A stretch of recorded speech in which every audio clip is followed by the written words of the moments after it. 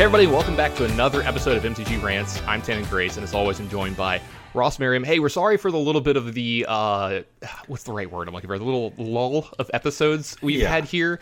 Ross was very sick recently and was like kind of unable to do the show, hence him not being in the last episode. And I really wanted to make sure that we had another episode with Ross as our next one, since the main thing we're going to be talking about today, before we get to that, is alchemy. And I wanted to make sure that the two main hosts of the show got to have their opinions. So, but just to put everyone at ease, I'm fine now.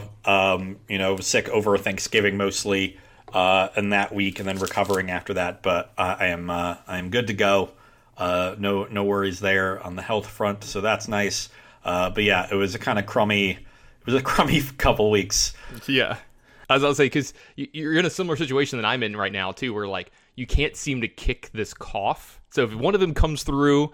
If we can't edit it out or we can't mute beforehand, sorry, we've both got this. It's funny, mine is like almost completely gone, but like once a day, usually like after I eat or something, I'll just have a little, it's not even a fit. It's like, I'll just do it a little tiny bit. Oh, I will have like a full on fit, but it's the same. Like I'm fine for hours. And then, after I eat or as I'm going to bed, there'll just be, a solid minute where I feel like I'm hacking up a lung. Mm-hmm.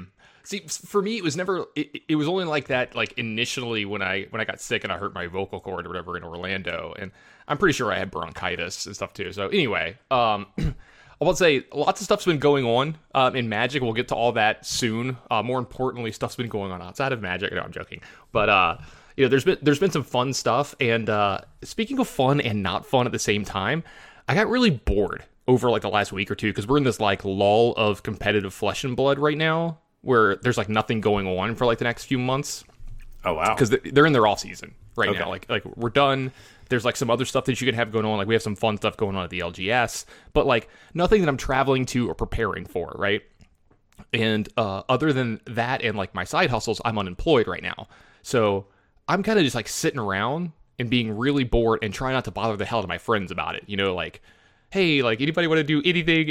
And I mean literally anything. I'm that bored.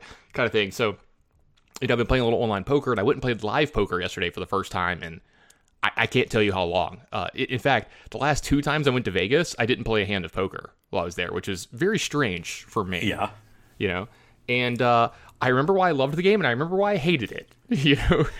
Playing live yesterday. It sucks. The poker room that is in the city that I live in still hasn't reopened since initially closing for COVID. And like we keep hearing different reports all the time, if and when. So I went down to New Orleans. It's about an hour and 15-minute drive. Ran into all the usual stuff, like being card dead for a while, having a big hand here or there was fun. There was a lot of hit and running, way more than I remember. For anybody who doesn't know about that in poker, it's like someone sits down, they'll like win a big pot, like they'll win some money or whatever, and then they just like pretty much immediately rack up, take their chips and leave. There's like no rule against this in casinos. It's frowned upon. It's like, but there's nothing to check it. You know what I mean? I mean, there is one rule that checks it. Like they can't cash out and then like a few minutes later come back and go start on another table for less. Like you have to buy in for like what you cashed out for. You can wait like 6 hours and they'll let you do it. But this protects people from just like winning a pot, pocketing their profit, and then going like playing for less. You know what I mean? Not risking the money that they've won, kind of thing. So there's like a lot of that going on. I got sucked out on it, a huge pot at the end of the day with like a hand. I was just like, they turned their hand over, and I was like, holy shit, kind of thing. But I was like, whatever. I mean, like that's the dream, right? I got all the money in like way ahead on the turn or whatever. And it's just like, see, this is why. And so like I had to make the, and at that point I was like, I'm hungry. I just want to go home. My dog had actually gotten rushed to the vet. She's fine, by the way. But there's been a little hiccup the last couple of months with Benny. So I was like, all right, I'm just going to go home. And there's that long drive home, of like, you just sit there and you're like, man, can I have done something different? It's like the day after a tournament. You know what I mean? Where you just think back of all the mat. You're like, should I have mulliganed that hand? Yeah. Like, should I have not mulliganed that hand? There? Yeah. Like what happens? And the worst part is like now you have more information for most of your bad spots. So like you're looking at it through like rose tinted glasses, and you're like, well, obviously my decision's wrong. And you're like, well, I didn't know that at the time, because like and like the logic side of my brain, unlike the lizard side, that's like, you could have done something different. The logic side's like, no, you played it right. Like you got all the money, and it's like I need to look it up, and I had to be like an 80% favorite or something like that. And I'm just like, you can't really It's like one of the things people ask me, how do you deal with losing in Magic? I'm just like, I shrug. I'm just like, I'll just play the next game. It's the same thing in poker. Like, you just got to you got to have a short memory, is what we talk about, stuff like that. Like, professional athletes talk about that all the time, too. You got to have a short memory, shoot or shoot, whatever you want to say. So, speaking of that, Utah Jazz been doing all right. All I hear about is the Warriors and the Suns lately. Well, the Utah Jazz have won 9 of their last 11 games. The 2 games they lost were both on buzzer-beating threes by a single point. So close games. Yeah, and they are also just set a record. They're the first team in NBA history to make 20 or more threes in 3 straight games. Is that good? And is that a thing you want to do? They would be on a 5-game streak of that, but they only made 19 against Portland, and they made 20-something the game before that. What does high score mean? Their current offensive rating is 9.5 points above the league average once you get rid of garbage time. That has never been done before over the course of a full season. The highest relative to league average was the 03-04 Dallas Mavericks, who had Steve Nash and Dirk Nowitzki. And this is like prime. Yeah. And they were like 9.1 above league average. So other teams, the 04-05 Suns, which was also Steve Nash, that was the 7 seconds or less Suns. Go figure. Yes. If you look at Steve Nash for like 7 straight years, they were either had like the first or second best offense in the league. It was absurd. This is when he had those 2 MVP awards in a row. Yes. Like during that 04-05 was the first one. Yeah, this is when and then Nash 05-06 was was second. Yeah, this is when Nash was like the best player in the league, or one of the best players in the league. Yeah. And then the other team that is way up there is the 15-16 Warriors, who won 73 games. Big surprise. Yeah, that team was quite good. And theirs was like 8.3 above league average. So the Jazz currently have a historic offense. Also, these last 3 teams they played against, where they had 23s in each game, all 3 of them have had top 10 defense in the league going into the game. That's a good spot so to be in. They're playing against good defenses and obliterating them. They're just shooting the lights out, and they started off slow shooting. Now they're back up to about what you would expect. Donovan has been great the last few games. The defense needs some work. So they're still a solid defense. I think they're 6th in the league, but they're not elite the way Golden State's defense has been absurd. Phoenix's, the Clippers have had a really good one, and a couple others, but. So the defense has been an issue. They're going to have a tough game tonight. They're actually playing the second day they're playing a back-to-back because they played last night in Minnesota, and they're playing in Philly tonight, which means they had to fly last night from Minnesota to Philadelphia, lose another hour, and then play again tonight. Yeah. So it'll be a tough one, and Philly's got Embiid back and cooking. So. It'll be a good win if they can get that one. And then I am actually going to be attending Saturday's game because they are playing in Washington, D.C. against the Wizards. Are you just taking a train up, or? Travis, Rob, and I are driving. Nice. From Roanoke, and going to go to the game and then spend the night in D.C. and then come back Sunday. So we're going to have a nice little... You should have told me this. I would have looked up flights and been like, hey, because flights from here to Baltimore, because let's be real, the D.C. airport is a train wreck. Yeah. And I would have been like, yo, I'll fly into Baltimore, swoop by, pick me up real quick, Well, this is going to be a regular thing. The Jazz play once a year in D.C., so next season I'll remember to let you know. Yeah, because I'm that bored. I would have done it. Yeah, and we would have had a spot in the hotel room because we have a hotel room for 4 people. I would have bought a bunch of Wizards gear, and we could have gotten Insomnia cookies. Oh God. I would get another thing of milk thrown into my groin. That'd have been nice. God, I hate you. Anyway. It was not intentional. For those of you who don't know this story, we got a bunch of Insomnia cookies one night after a tournament. It was like me, you, Harlan, and somebody else were like hanging out, and we got a bunch of Insomnia cookies, and everybody got milk but me, obviously, the lactose intolerant one. But I'm sitting there, and I have my back to Harlan. I think it was Harlan that did it. I have my back to Harlan, and I'm like eating a cookie, and Harlan goes, "Hey, Tannen, dig fast." And I turn around, and he tossed a milk at me. Which, by the way, I don't need the damn milk because I can't drink it, and I wasn't ready for it. I wasn't looking for it. And it hits me square in the nuts. It was like a gallon of milk. It's one of those little pints that you get, like at the little, the donut shops and stuff. And it's just square in the balls. And I just collapsed, and everybody's like laughing their asses off because it was pretty fun. I was laughing too. I wasn't really that hurt, but anyway. Didn't think fast enough, Tan. Yeah, I didn't think I was going to have to talk about me getting hit in the balls this episode. I didn't think that was... Is that in the show notes? Hold on, let me check real quick. Nope, not in the show notes. But I'm glad that your favorite sport is actually thriving and doing well. It's in the show notes now. It is actually in the show notes. We're also put Tandon gets hit in the balls into the show notes. But I'm glad that your sport is thriving right now because my favorite sport is doing the exact opposite with the first work stoppage since '94. So, and they've got 3-4 months to figure it out. Yeah, I think they're going to.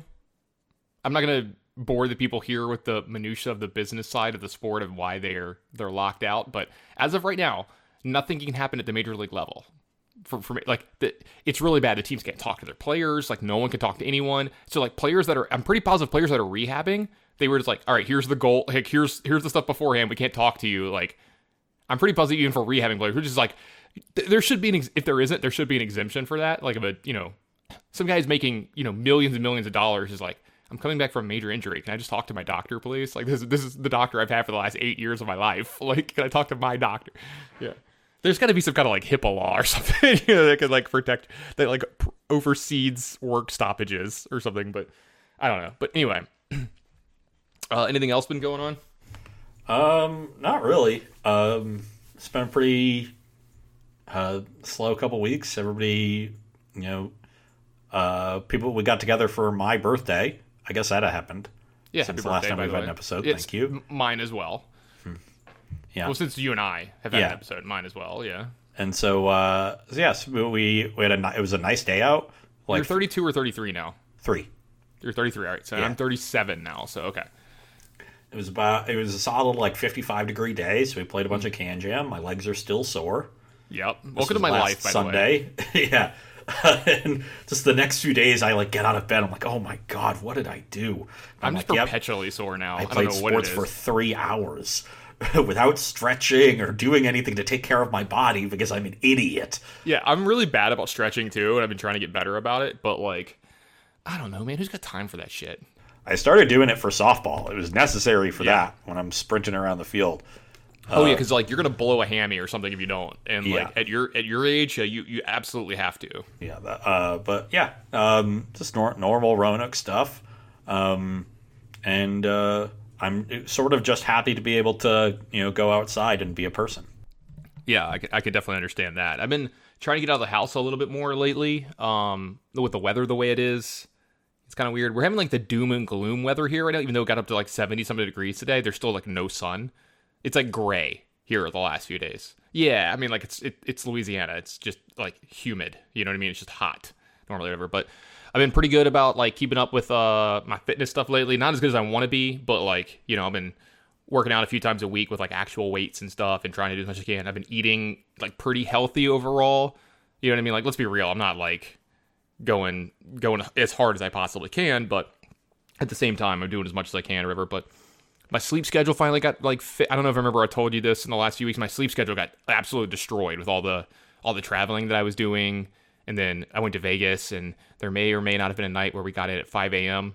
Vegas time.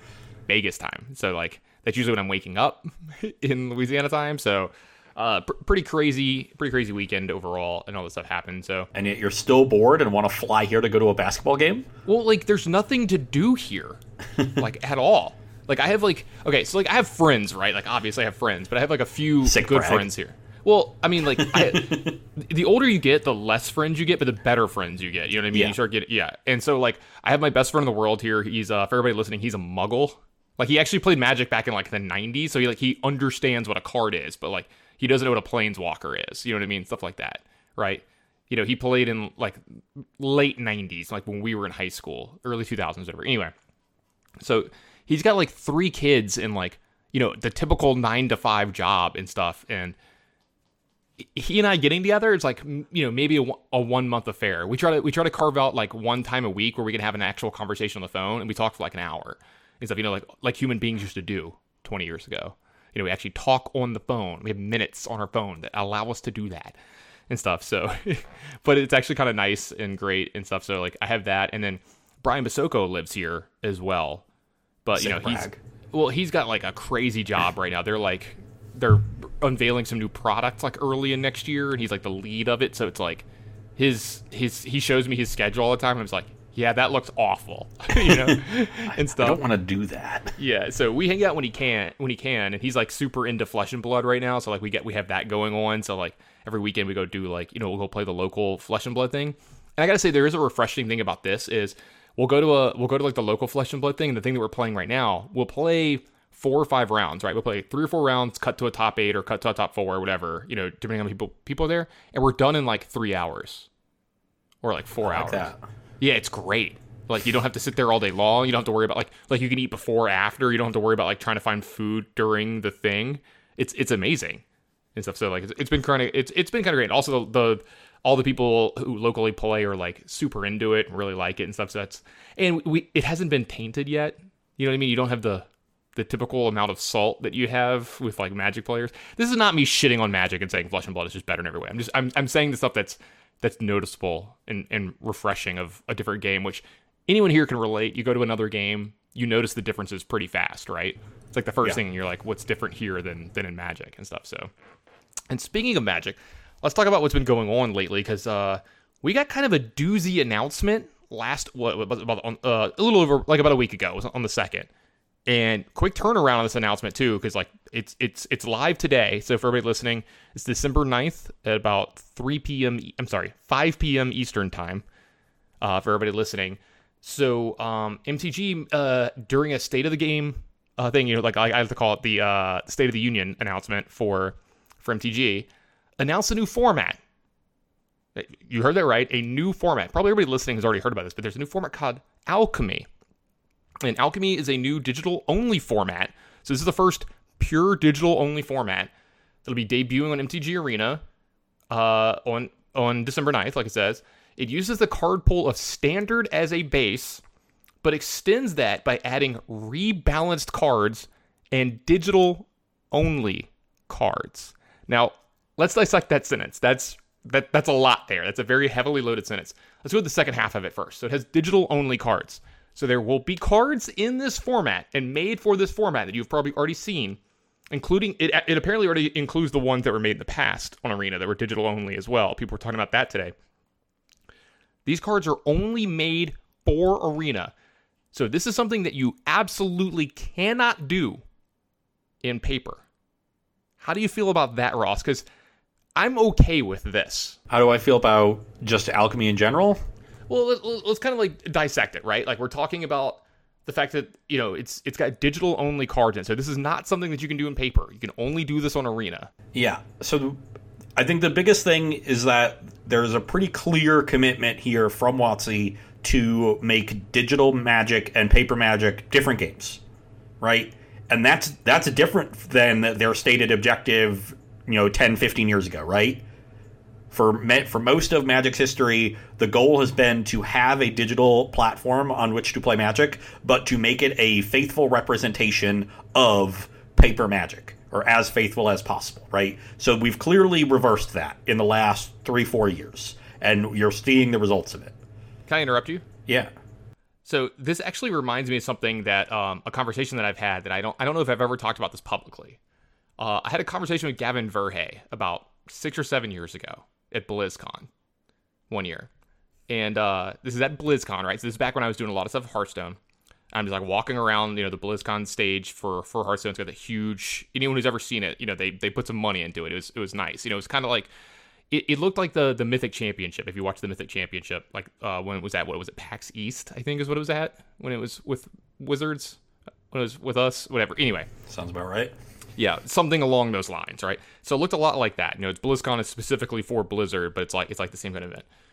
And so, Gavin's just walking around like, hey, man. And, obviously he's like, hey, we sit there and we chat. And I was like, what are you doing here? And hopefully I don't, screw anything up here in this conversation. I don't think any of this was, need to know and stuff. There's probably a statute of limitation here. So, anyway, I was like, what are you doing here?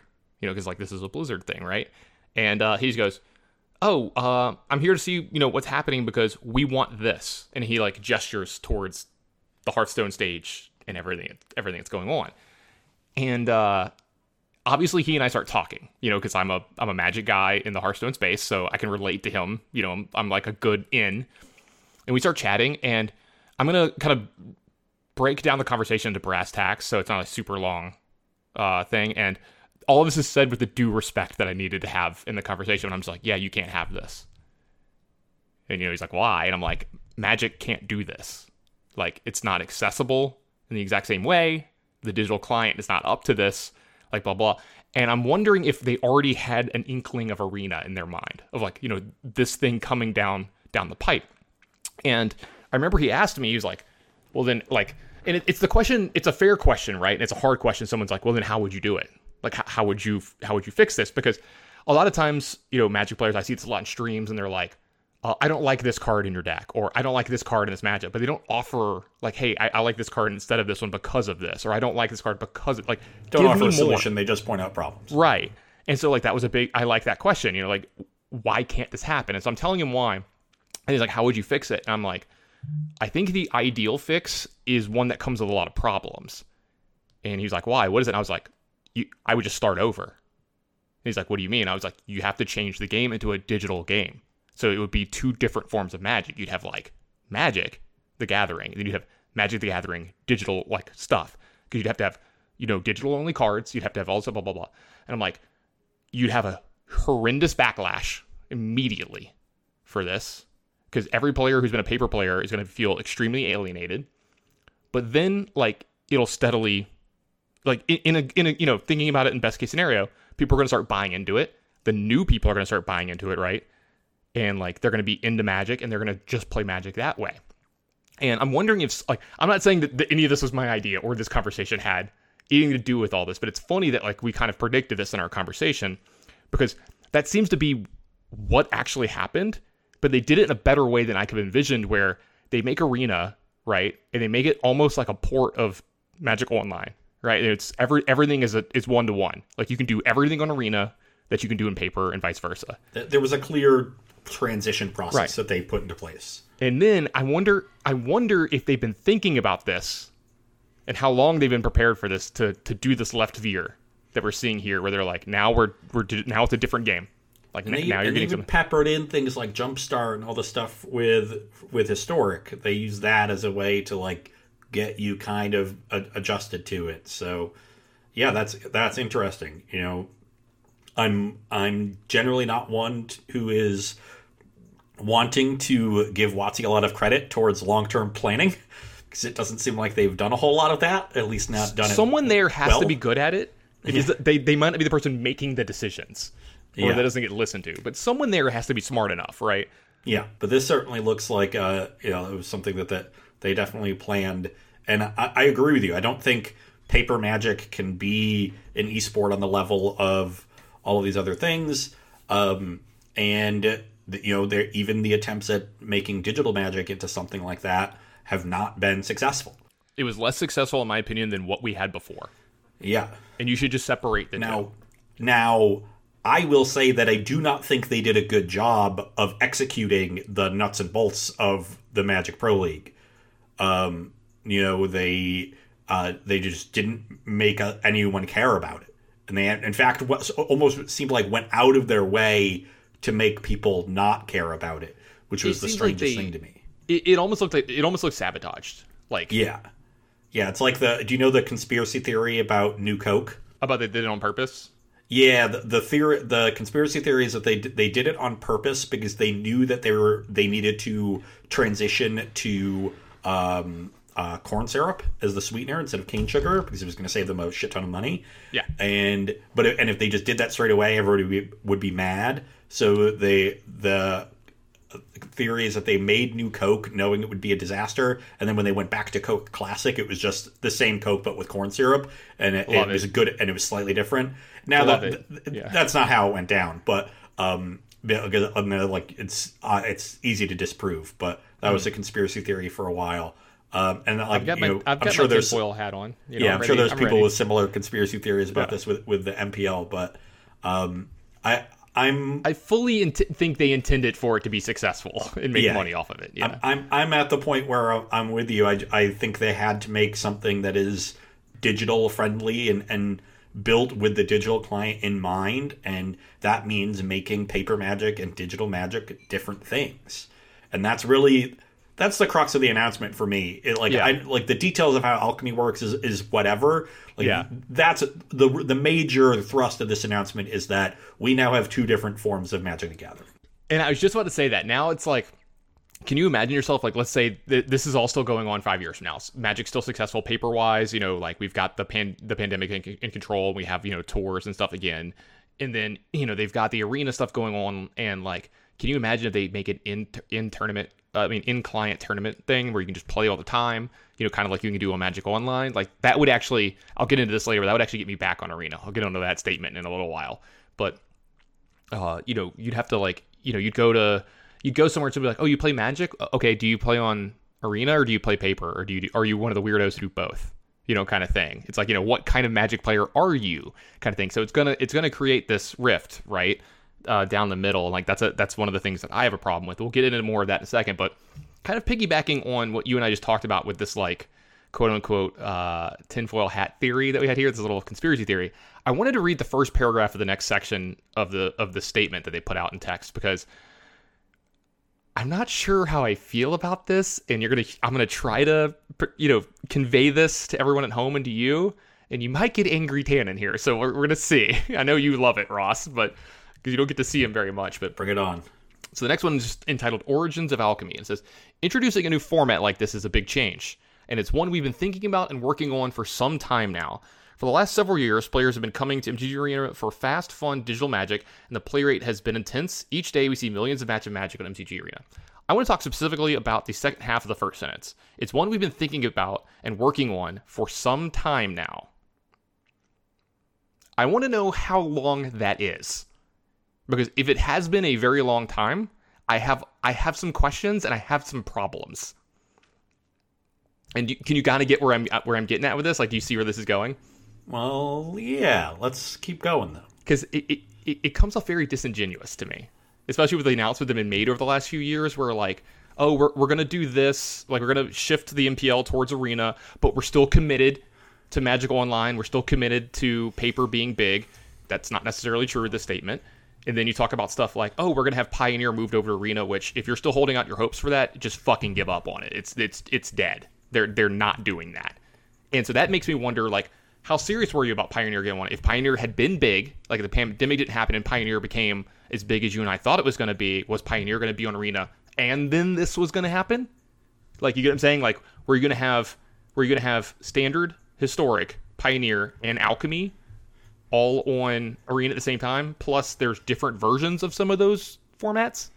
Like, did you really intend for Arena to have 4 formats in its first few years? Like, I can't envision that. It's one of those things where I feel like, when they say this is something we've been working on for a time now, like, maybe they've had the idea. The idea's been festering about, like, what to do with this, but this had to have come from a pivot, right? When you see that, like, the MPL is not working, when you see that Pioneer's probably cost ineffective for them to move over, which I don't know what the actual cost is. They had some of the cards already made, but you get what I'm saying. Them having to put time and effort into making products, etc. And it would take away from this, because don't forget, less people are working on this stuff than we'd like to think, and I'd hope for. So every time someone puts time and effort into something like this, that means something else is either getting neglected or not getting those people. So that's, when we see that Pioneer didn't happen over the last year like it was supposed to, I'm guessing it was this. I'm guessing instead they were working on Alchemy, and the idea of it was happening, and, like, what do we do? They start brainstorming this. So when they say something along the lines of, we've been thinking and working on this for some time now, I don't like this statement, and it makes me believe that you're lying to me in some way, shape, or form. Or were lying to me in the past. Or you were lying to me in the past. Like, somewhere you were being disingenuous, and you're saying this because, like, you need to hype up your thing, whatever. It's not like I want them to come out and say it like, hey, we fucked up here, so now we're doing this, or pivot or whatever, but, like, I just have a problem with this statement. I love the human language, Ross. It's amazing. Non-comparing to other languages, but it's amazingly in-depth. Words have a lot of power.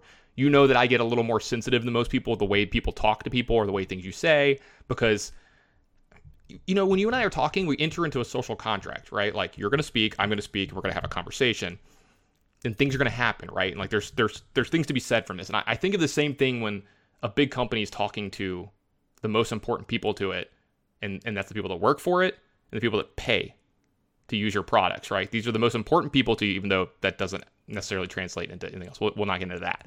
But this feels a little disingenuous to me. It feels weird. Maybe I'm going too deep on this. I'm sure someone listening is like, Tannen, get over it. Like, I can't believe you're doing this. But honestly, yeah, right there, buddy. Yeah. There it is. And so we got him. We killed him. But anyway, maybe I should just get off of this for a little while. But it just makes me a little angry when I read this statement.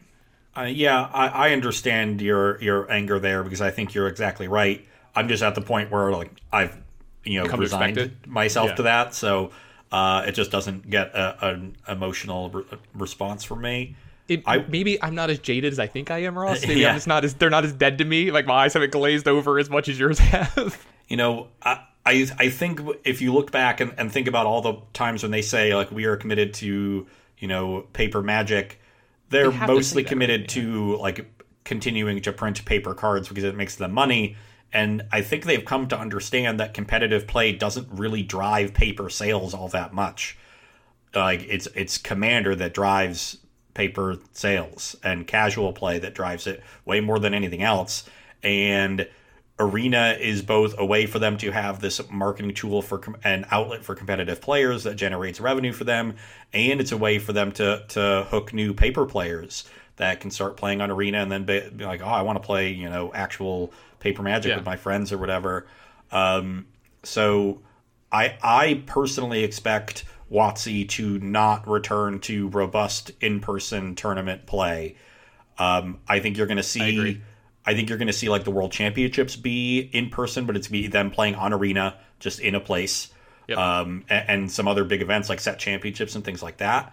And there might even be options for people to play remotely, if they want to, if they can't travel, if there are visa issues like there have been with the MOCs in the past and things like that. So I think they're going to be committed to that, and I think they are, I think they're hopefully that are going to be a lot more lax in allowing freedom to third-party organizers to maintain paper tournament series. Yeah. So, we're probably going to... I imagine we will have a return of the SCG Tour. Well, I was hoping next year, but now, with Omicron and some of the numbers that we've been seeing with COVID, it's still unclear. Do you want my opinion on that? Sure. It's not happening. You don't think it's happening next year at all? No. I think you will not see the SCG Tour come back. I think there's a very good shot it's done. Oh, you just think it's over? I think it's either over or you will see it come back like way down the line. I expect it to come back. Now, keep in mind, I am a contractor for SCG. I don't have any inside information here. I just want to make that clear to everyone. I'm reading between the lines. I don't expect it within the next year. Or two, probably. I expected it to come back, though. Maybe in some form. Like, and if they do, they're definitely going to start up small and slow. Like, it'll be more like the beginning of the SCG Tour, not back to, multiple a month. But we're also seeing, the NRG series, do some good things in the Midwest. Yeah, lots of people are going to their event. That was the team event. They had the biggest one they've ever had. They're on pace for a huge one this weekend, I think, in Milwaukee. Remember right? It's Modern and Legacy. It's more like the SCG Tour before they went to the 2-day format. It's 2 one-day events of 5Ks. Yeah. So that and I'm hoping as an end game, down the road here, is that we can get a lot of different regional third-party organizers for events, and they collaborate to create like the big sort of capstone events that are see all N of the regional circuits sort of combine at the end, and the best players from each of them merge into one event at the end of the year and duke it out. I think that would be really cool. I think that would be popular, and I think it also helps from the organizer standpoint, they get to pool the risk on how much they commit to that big, end of the year event. That makes it more inviting for sure. It just matters how well, NRG and Channel Fireball would play together. Because, I think, Channel Fireball run a few events, like one in Vegas, one in LA, maybe. Like, the thing is, on the West Coast, you have to run an event in Vegas and then where? Like the other cities do not get the turnouts that you expect. Yes, like San Diego's a nice city, but it's just way far away from everything. Because it's in the corner. Who's flying to that? You know what I mean? Like, yeah, maybe some of the crazy grinders might. You know, I might get a wild hair at my ass and want to do it. You know, you could probably make it work in Northern California, but it's probably really expensive for space. Maybe you would do it in like Sacramento; it'd be cheaper. I don't know. Yeah, the West Coast is obviously the hard part here because it's just so spread out. You have like 5 or 6 really big cities, and they're all 3.5, 4 hours from each other, with the exception of LA and San Diego. But that's the thing that I'm hoping to see happen. Now there is an issue. Like I think COVID generally has scared a lot of people that were heavily invested in Magic. In competitive Magic because of how quickly everything just ended, right? And that's going to scare people trying to return. And that's why I think this ways that multiple tournament organizers can pool the risk makes sense to me in my head. But this is well beyond anything I do, so maybe I'm just uninformed and stupid. Ross and I are just making assumptions with the limited knowledge we have. Yeah. Disclaimer. That's what I'm hoping this opens up. I think there's going to be demand for paper events. We've seen that. Like that demand exists. That demand's not going away. So somebody is going to meet it, right? It's just a question of what form exactly it takes shape and how well it's done. And I think there's an opportunity to do some really cool things here. And maybe even have it linked in with online events where how back in the day if you won an invitational you got a Pro Tour invite. Like that kind of stuff, WotC always seemed hesitant to want to do, but it just seemed like a no-brainer thing that you should do. And I think at this point they might be more amenable to that because I think they're going to allow the paper tournament sphere to exist relatively independently from what they're doing in terms of their oversight. They're still going to want to be connected into it so that they can eventually funnel as many people as possible to Arena, which is clearly what they want to do. Mm-hmm. I mean, it's understandable, right? Like the Arena makes them just shit tons of money, I assume. I mean, just absolutely just gobs of money. By the way, I think I finally hit the wall with Arena. Like the other day, I spent $5 on it and I felt so awful. I felt unclean. Like I felt like I needed a shower. Because I needed gems, to play. Because I have every card in the Arena, but you need gems to play in these events, and I can't in any way leverage the fact that I have every card in the game to you know what I'm saying? I can't go sell my Chase Mythics like I can on MTGO and play off that, right? And if you're not playing at an absurd win rate at literal all the time, there's no way for you to quote unquote go infinite. It's very hard on there because the payout system sucks. And then even then, I wanted to bring up this. You were, one of the first things you talked about, one of the first points you made about some of the individual stuff, right? And I'll get into the paper side of this for a second, but since this started with Arena, I want to talk about this. You're wondering what cards you'll see in MTG Alchemy. You're wondering the cards. I want to talk about the cards that are actually in it. Right now, it has. Let me make sure here. There's only 44 uncommon cards, or whatever. Wait, I'm misreading. I'm misreading this tweet that I'm going off of. Sorry. Okay, never mind. This is correct. Okay, it's 168 rare wild cards, 40 mythic rare wild cards to craft the full set. But there's only 44 uncommons in the set. So if you want to craft Alchemy, it's 168 rares, 40 mythics, 44 uncommons. The amount of money that translates to on that program is astronomical. If you don't just randomly have that all saved up, right? And that's an insane cash grab because you can't draft this set. There's no way to acquire the cards other than crafting what you want. I think you can buy packs of it. I'm not even sure. I think you can maybe buy a pack of Alchemy. I don't know how that works. I haven't actually gone into the program yet today. I don't want to download that damn gigantic update of Alchemy into my computer. But that seems absurd to me. Also, want to make another point. Somebody's talking about today. Some of the, we talked about this. Some of the cards are changed, right? For Alchemy, they change the way some of these cards work. They physically change either the power toughness, some of the text. Like what's the quad blue card? That comes back from a graveyard. Demi-Lich? Yeah, Demi-Lich is a 4/4 instead of a 4/3. Just doesn't die to the removal that most of the people are playing now, right? Just doesn't, things like that. The problem is if your card gets changed, you do not get any kind of compensation, right? So if your card gets changed for the worse and makes it like unplayable, and now you need, you have a slot in your deck. Oh, I need to make 4 new 2-drops, right? Because my 2-drop got changed. They do not give you any reimbursement of any kind. And you can't craft, you can't dust these cards like you could in Hearthstone. You can't sell them like you could on MTGO, even though the market would crash on that quickly. But you get what I'm saying. You can't, you are just stuck. Yeah. You're at literal zero with this card. And this is the big problem with this announcement and the such obvious move to Digital Magic into Arena, and it's that Arena's economy is complete horseshit and is designed to literally just reach into your wallet and take all of your money. Like here's a really good example. I'm not the best limited player in the world, right? I'm well above average, though. When this new set came out, Sick brag. Shut up.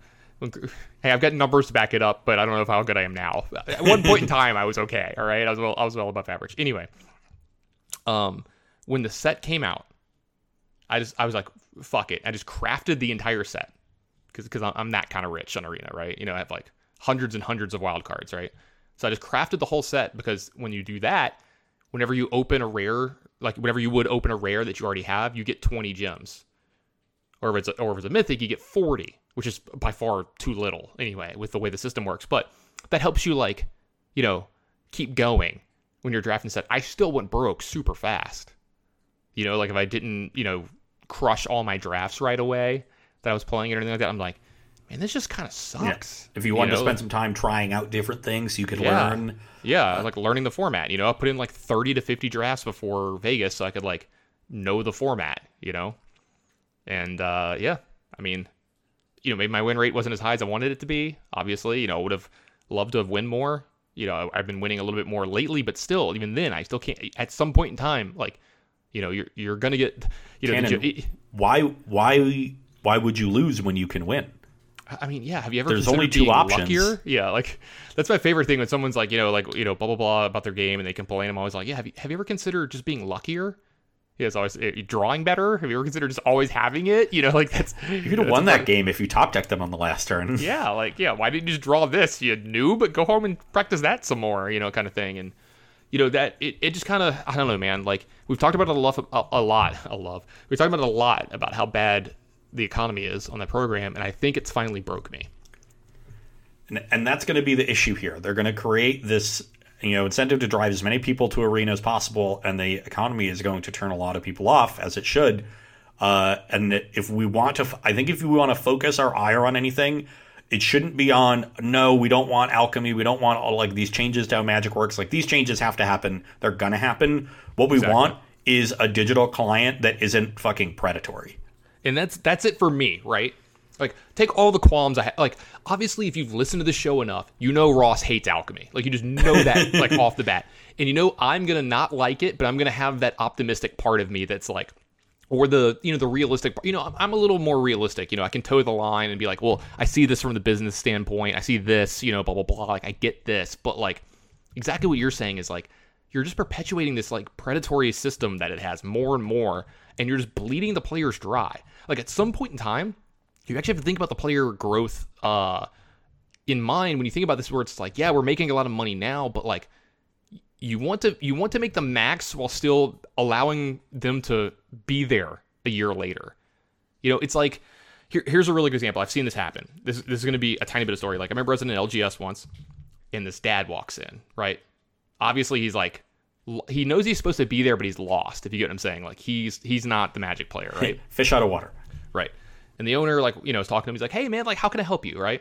Owner's a great guy. I think he's a little short-sighted when it comes to a few things. Owner's a great guy, don't get me wrong. And I'll never forget this interaction. So the guy tells him, he's like, hey, I've got a few kids. He's got like a couple kids that are young, right? Like grade school-ish, 10-ish, somewhere in there. Pre-teens into teens. He's like, I got a couple friends, and they hung out with some of their other friends this weekend. and they got taught how to play Magic. Game looks cool. My kids really liked it. They were interested in it. So I'm here to like buy some cards from them. Maybe I'll learn, and then I'll start bringing them in. And so the guy tells them about Friday Night Magic. It's pre-pandemic, right?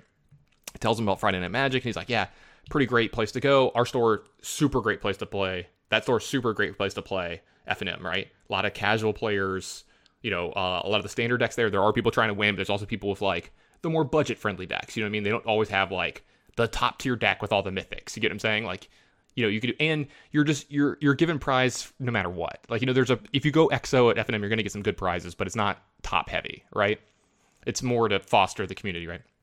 So not only does he talk this dad's ear off about all of it, but he pushes as hard as possible on a big sale, right? He's like, yeah, you're going to need all this, and this. And like, he pushed some boxes that weren't selling the greatest at the time. Like he pushed one of the Amonkhet sets on the guy. One of the worst selling sets of all time in Magic, right? And he pushes a couple boxes on him, and the guy's like, yeah, of course, $200. That's not a big investment for my kids, right? He's like, all right, hey, you're going to need some sleeves, like blah, blah, blah. And I'm like watching the entire transaction. I'm just like, oh my God, I can't believe this is happening, right? And like he pushes a bunch of stuff on him. The guy buys everything. When the dude's about to leave, I'm like, hey, hold up, you're gonna need one more thing. And the owner kind of looks at me, and I reach over, and on the front of the display, we had the starter decks that they send you for free. It's a box of like 2 30-card decks in it, and they're like pretty evenly matched. I'm like, you're gonna need these, because like the dad needs to learn the game, and these kids need to learn the game. Can you imagine you like learn how to play Magic, and then like your dad buys you cards, he just buys you 2 booster boxes, you go home, you open it up, and you're like, what the fuck is this? Like, what do I do with this, right? You want to hear the worst part about the story? Never saw that dude or his kids ever again. And obviously, so like here's the thing: you pushed a big sale up front, you made a couple $100, right? You got rid of these boxes, and you didn't make a couple $100, right? You made your margin, and you got rid of some stuff that you couldn't get rid of. You know what happens if you just like give him the free shit, maybe sell him something small, like give him one of the dual decks, the thing that comes with 2 decks, so his kids can play or whatever after they play. Hey, play with these first, and then these get more complicated. Once they start learning stuff, and then you know what? Those kids are in there for the next 8 years. And they're begging their dad every Friday night, hey, can I have $20 when I go to FNM? I want to be able to play and buy some Cheetos and like, buy a monster. So I just run around the house when I get home. But it's gonna go great. Those kids are gonna be there, have a lot of fun for years. And instead, you made the short-sighted thing to make more money, right? And I'm worrying that that's what's gonna happen in this game. Is you're gonna make a lot of money up front. People are gonna spend a ton on alchemy, and maybe the product's great. Maybe it has staying power, and people stay, and it's awesome. Right? They're gonna force these pros to play it, right? These pros are gonna have to play it in whatever the MPL thing is this year and stuff. But I'm hoping the longevity's there, because if not, you're costing yourself a lot of growth in the game and a lot of the future of the players and people in this game. And what's the thing? You can shear a sheep so many times, but you can only skin it once. Isn't that the saying? Yeah, it's something like that. Something like, you get what I'm saying, like. At some point in time, you got to give us a little bit, right? And we've seen that in the history of Magic, where like they've done that, right? Like they chill out, but like I just feel like this is another step in what we've been seeing the last couple of years. Like you've been seeing people talk about this on Twitter, where they're like, "Can we chill for like a month? There's a new product every month. There's new spoilers every month." Which, hey, I've kind of liked that, honestly, but it's just cool. But there's so much going on that at some point you're going to be spread so thin, and I'm at that point, Ross. I feel like butter over too much bread, to quote one of my favorite movies. Yeah, it's that's another thing that WotC is doing, is just like they're shoving so much product down our throats all the time. Like, have you seen the new Innistrad thing? This double feature, which by the name, great name. I love the idea of like making it like the double feature horror movie thing of like drive-ins. Have you seen this though? No. Okay, so there is a product that's out called Innistrad Double Feature, where when you draft it, it's Crimson Vow and it's Midnight Hunt together. So you draft the set with like everything in it, right? And the cards are different in the set. They're like really black and white, like they have the kind of like old monster movie vibe thing. It cost twice as much, but you only get 33% more in stuff, like in rares and stuff. You get what I'm saying? Yeah. So like the direct correlation's not there. And there's part of me, like the vindictive part of me, that's just like, I hope this product flops really hard, just so they see that like, hey, this was not a good idea. Like, let's not do that again. Let's not push this kind of thing again. Whatever. So I know we've been very negative here, but these are problems that are pretty real, and I think it's gonna come up, and it's been coming up. Yeah, and it's I don't it's hard to evaluate because it's not something that is going to cause one big event that changes everything. This is the kind of thing that just slowly whittles down the player base and the enthusiasm for the game, and prevents people from being Magic players for 20, 30 years the way they have been over you mean like you and I? Yeah, for most of the game's life. So that I think this was ultimately a necessary step. I think they needed to create a digital friendly version of Magic, because Magic as it is just isn't digital friendly. And there's only so much you can do to, put lipstick on that pig. Mm-hmm. Sure. I've never actually heard that one before. That's nice. So while, personally, I don't like the idea of dealing with like errated cards all the time. And, it is, I think, essentially also killing Standard for online play. Like Alchemy is going to replace Standard, and nobody plays Standard in paper. So like Standard is basically dead. Let's talk about that, because like there are parts of this that I do like and I do think are great. And what Ross is alluding to and I alluded to earlier is there are cards already that have been changed. Like I'll give you a few examples. Like Alrund's Epiphany is 5 blue, take an extra turn after this one. If the spell was foretold, create 2 blue bird tokens, whatever, exile this, and its foretell is still its foretell is now 5 blue as well. So now it's always 7 instead of 6, and then you only get the birds if you foretell it. So like this is a fixed version of Alrund's Epiphany, right? But here's the weird part too. So this is how Alrund's Epiphany plays now in Historic, right? How it plays in Alchemy, right? And then if you have it in Standard, you're still playing the normal version. You're still playing I get birds every time. It's cheaper, so like you have to keep up with that, right? So like now you're playing 2 different versions of the same card, right? And I'll tell you this, when you're not used to this, because coming from Flesh and Blood recently, where there's 3 versions of a lot of the cards, but there's a thing it follows, like a direct thing it follows, and these don't follow that kind of thing, right? There's like a scale that all of them follow. This can be daunting for a lot of people, like which version of Alrund's Epiphany is it they're playing with?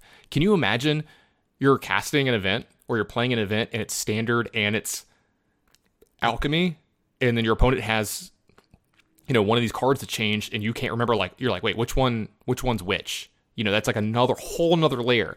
I'm looking at Ezekiel's Chariot here. It's 3 and a green for the 4/4, whatever. When it enters the battlefield, it creates a 2/2 green token. So it doesn't make 2, right? So it can't crew itself with its own creatures. You have to have something else now. Like Omnath now is unbanned in Historic, because they have Omnath now. It costs 5. It costs the 4 colors plus 1. It's a 4/4. When it enters the battlefield, it scries 1 instead of drawing a card. And I think the landfalls are all still the normal. They all look the same to me. But you know what I'm saying? Stuff like that. And then they changed, some other cards that aren't, super competitive. I heard they changed Luminarch Aspirant to trigger on the end step instead of the combat. Yes. And that's fucked up. Why would you do that? Whose idea was that? Show yourself. Yeah. And like that's actually one of the ones that I was mentioning is like, someone was talking about that. I think it was like Pleasant Kenobi or whatever, talking about that on Twitter, where he's like, I find this card almost unplayable now, but I had this deck that I had in Historic where I had 4 of them, and now I have to find a replacement for it. And yeah, you did print like a good 2-drop white creature, but now I have to make that creature. Now, what if I don't have wild cards? Now I have to go get wild cards somehow, and you can't buy wild cards. You have to earn them, or you have to open packs and get them out of the packs. And that drop rate is not high. So that's another problem that we talked about in Arena, where it's like, if you want to get a specific deck, well, you're fucked. Like, it's going to take a lot of money, Also, like, I've seen this too. Now, when you open a pack, if it has one of the cards that has the 2 versions, it just has the 2 versions in the pack. So you get both versions at least. So that's good, right? And from now on, when you see these cards that have been altered, to the top left, so to the left of the name in that little box, there'll be like the Arena Mythic A looking thing or whatever. So you'll have that mark. Or they'll have that as their set symbol. It'll have like the A with 22 behind it. Because like, they have cards like, there's a new one, it's called like Absorb Energy, right? It's 1 blue, it's an instant. It counters target spell, cards in your hand that share a card type with that spell perpetually gain this spell cost 1 less. So if you have a bunch of creatures in your hand and you counterspell a creature, all your creatures just cost 1 less that were in your hand when it happened. This is a card you can never play in paper, obviously. This is a card that you can only play digitally, right? You can only play this on like Arena or whatever. And it's cool. It's a cool design. It doesn't feel like Magic to me. It will eventually. But the part that I am okay with, so like, again, we're being negative. I know I said I was going to be positive. It is pretty cool that they're going to get to fix some of the problem cards. They're going to get to fix some of the mistakes, right? They're going back and they're changing Omnath, right? They're letting Omnath be playable, right? They're going back and they're fixing all. I'm using quotations here. Fixing Alrund's Epiphany, fixing Ezekiel's Chariot, right? And yeah, maybe they'll make some of the cards unplayable at this point, or maybe they're just not as good, or maybe they make them fair, And this is a cool thing that they can do because you can't do this in paper. We've seen cards get errated. I'm thinking about like Teferi recently in the last few years, just to fix some problems. But like, you can't drastically change a card for paper. It's too confusing for players. They open a pack that this card says this. Oh wait, no, that's not actually how that works. What if they don't know that? Going to an event. But on here, it just changes in front of you, right? Like the card is magically changed. One thing that I wanted to bring up though, it's gonna be interesting.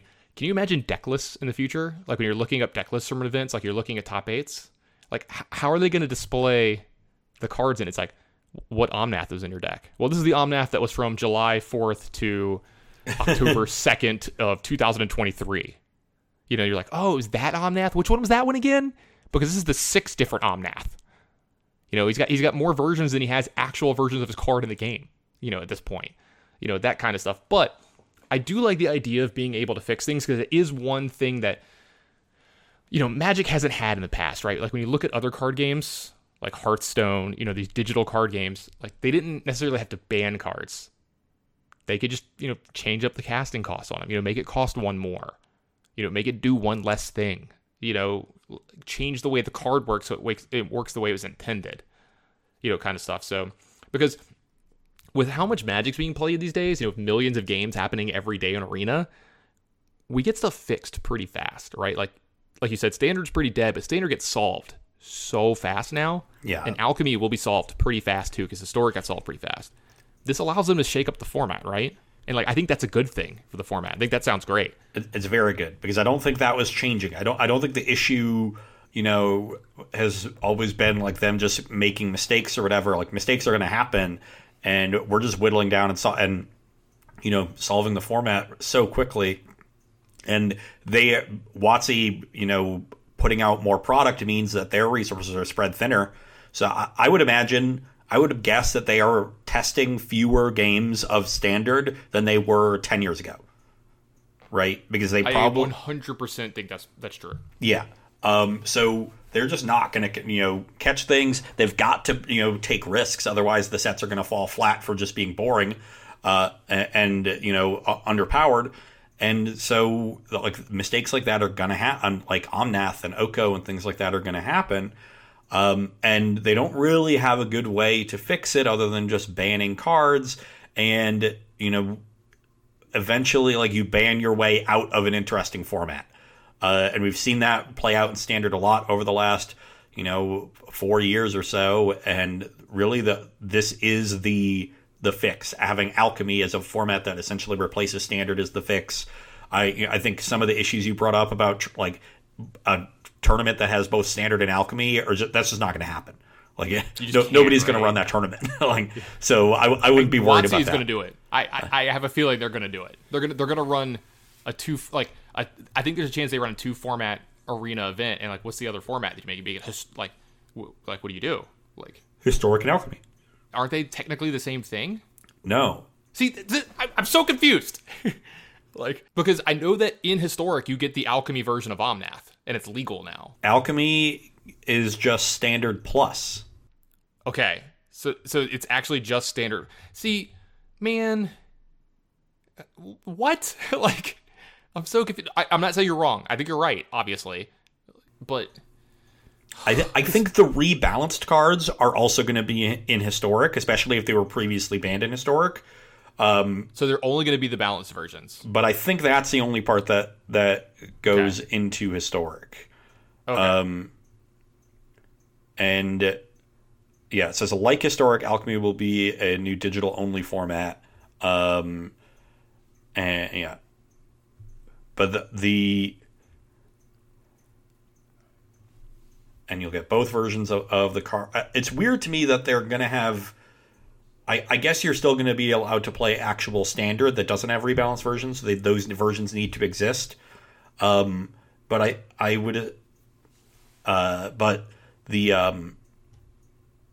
I think they're going to be focusing on Alchemy and Historic as their competitive formats. And yeah, I think you're right, because it's saying here, I just read up some more stuff. It's saying any standard deck that doesn't use rebalance cards is ready to go for Alchemy. And any deck using the rebalance cards would need to swap in the new rebalance versions. I think you have to physically do that on the client, which doesn't make sense to me. If I just port my deck over, like, shouldn't it do it for me? You know, kind of thing. But like, because the game should just be able to tell that, like, if I'm going from standard to Alchemy, like, I should just have the Alchemy version of the card in my deck. But like, because I actually like that idea. I like the idea of, like, if you're going to make standard last this long, you know, because it's like 2 years now on some of these cards. You know, it feels like fucking forever for some of these decks. Excuse my language. It feels like forever on some of these decks. And being able to change that, I think is awesome. Like, I actually might play standard, you know, if stuff like that happens. And like another big thing here that you know, I didn't bring up, but this is a big deal, is they're gonna have Alchemy, like, pseudo sets attached to all the sets that come out now. Like, there's Alchemy Innistrad, and this one's going to have 60 new cards in it for Alchemy since it's the first one. But going forward, it seems like every set from here on is going to have an Alchemy attached to it with 30 cards to kind of like keep spicing stuff up. And these are going to be like the digital only cards. Like, a really good example of one of them is, I think this card's kind of nuts. It's 2 and a red for a human warrior with haste. That's a 3/3. But when it attacks, you conjure 4 cards named Lightning Bolt into your library and then shuffle. So it's a 3/3 for 3 with haste, and when you attack it, you just get 4 Lightning Bolts into your deck.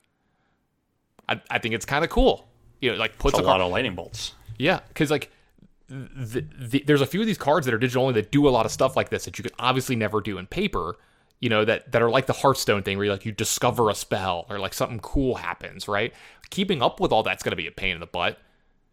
And I'm telling you right now, it's going to be crazy the first time you're watching a like big time championship for a lot of money, and someone has to roll the dice to win, where they're like, all right, I'm going to play this card, and it goes through its spell book, right? There's cards like, when you do this, you get a card from this card's spell book, which generally like, you know, like 10 different cards it could be. And it's like half of them win in the game and half of them don't in this spot. And that's going to decide a huge game. And I'm not saying that's a bad thing. It's actually kind of fun and kind of cool. You know, it's a big moment. Like, all right, is he going to make the 55-yard field goal? You know, it's 50-50 from here.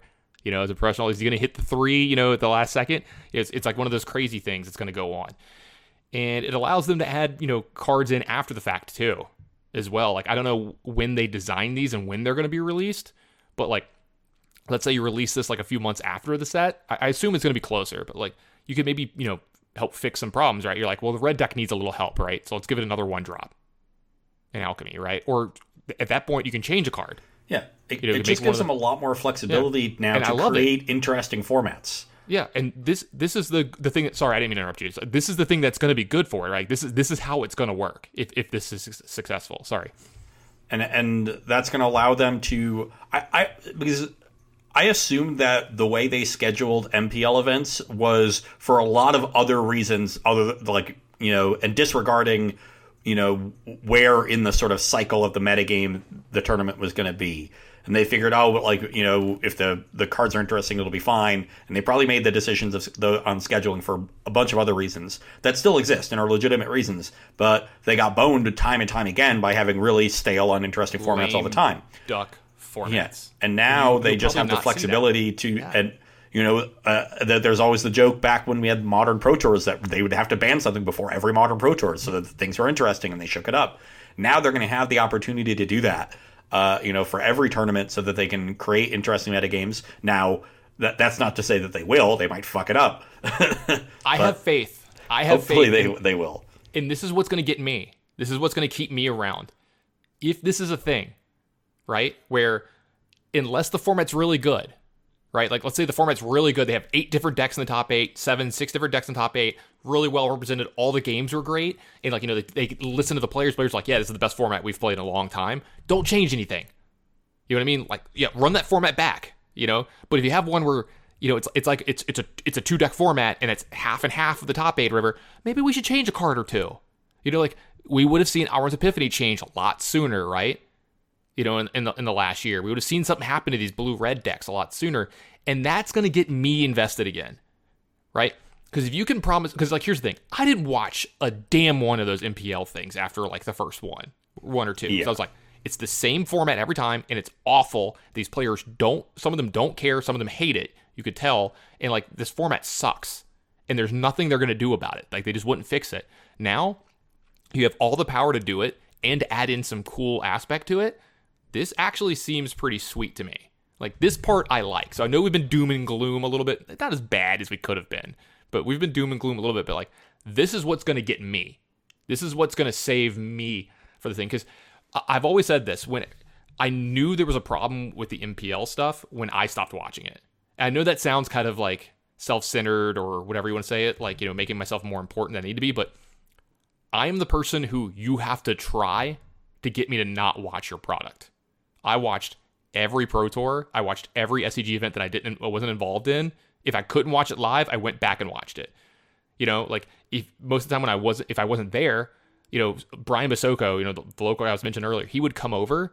We'd like go get some food and like get some daiquiris or like, a bottle of wine or something. And we just like sit there on the couch for like 6 hours and watch coverage and just chit chat and stuff. Cause like, it was the same as if like you're coming over to watch the game, like we loved it, especially when like, the better, like the SCG Tour always had the best announcers. So it was like a lot of fun to listen to, Cedric and Pete Sully all day long, just having a blast, cause like, like I've always said, it's almost like they're in the living room with you, and that was just fun. Like that was a good Saturday for me. I actually really enjoyed that. It was a really good Sunday for me, especially when I used to have like 2 TVs in my living room. I would have one on the SCG Tour thing with the volume on. Yeah, with the volume on, and then I'd have like, the Saints football game on, or, whatever the other thing I want on the other TV. Or, you just set up your second one right there, like whatever.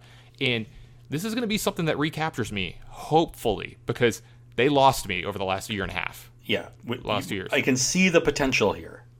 Yeah, I'm actually like, the more we're talking about it, the more I'm like, yeah, this is really cool. And I say all this, and I was kind of bitching. I'm gonna load up Arena when we're done with this and download the thing, because you do get some free stuff when you log on. For everybody listening, if you haven't done it yet, you receive 3 alchemy packs and then several rare or better individual card rewards. So you do get some free stuff.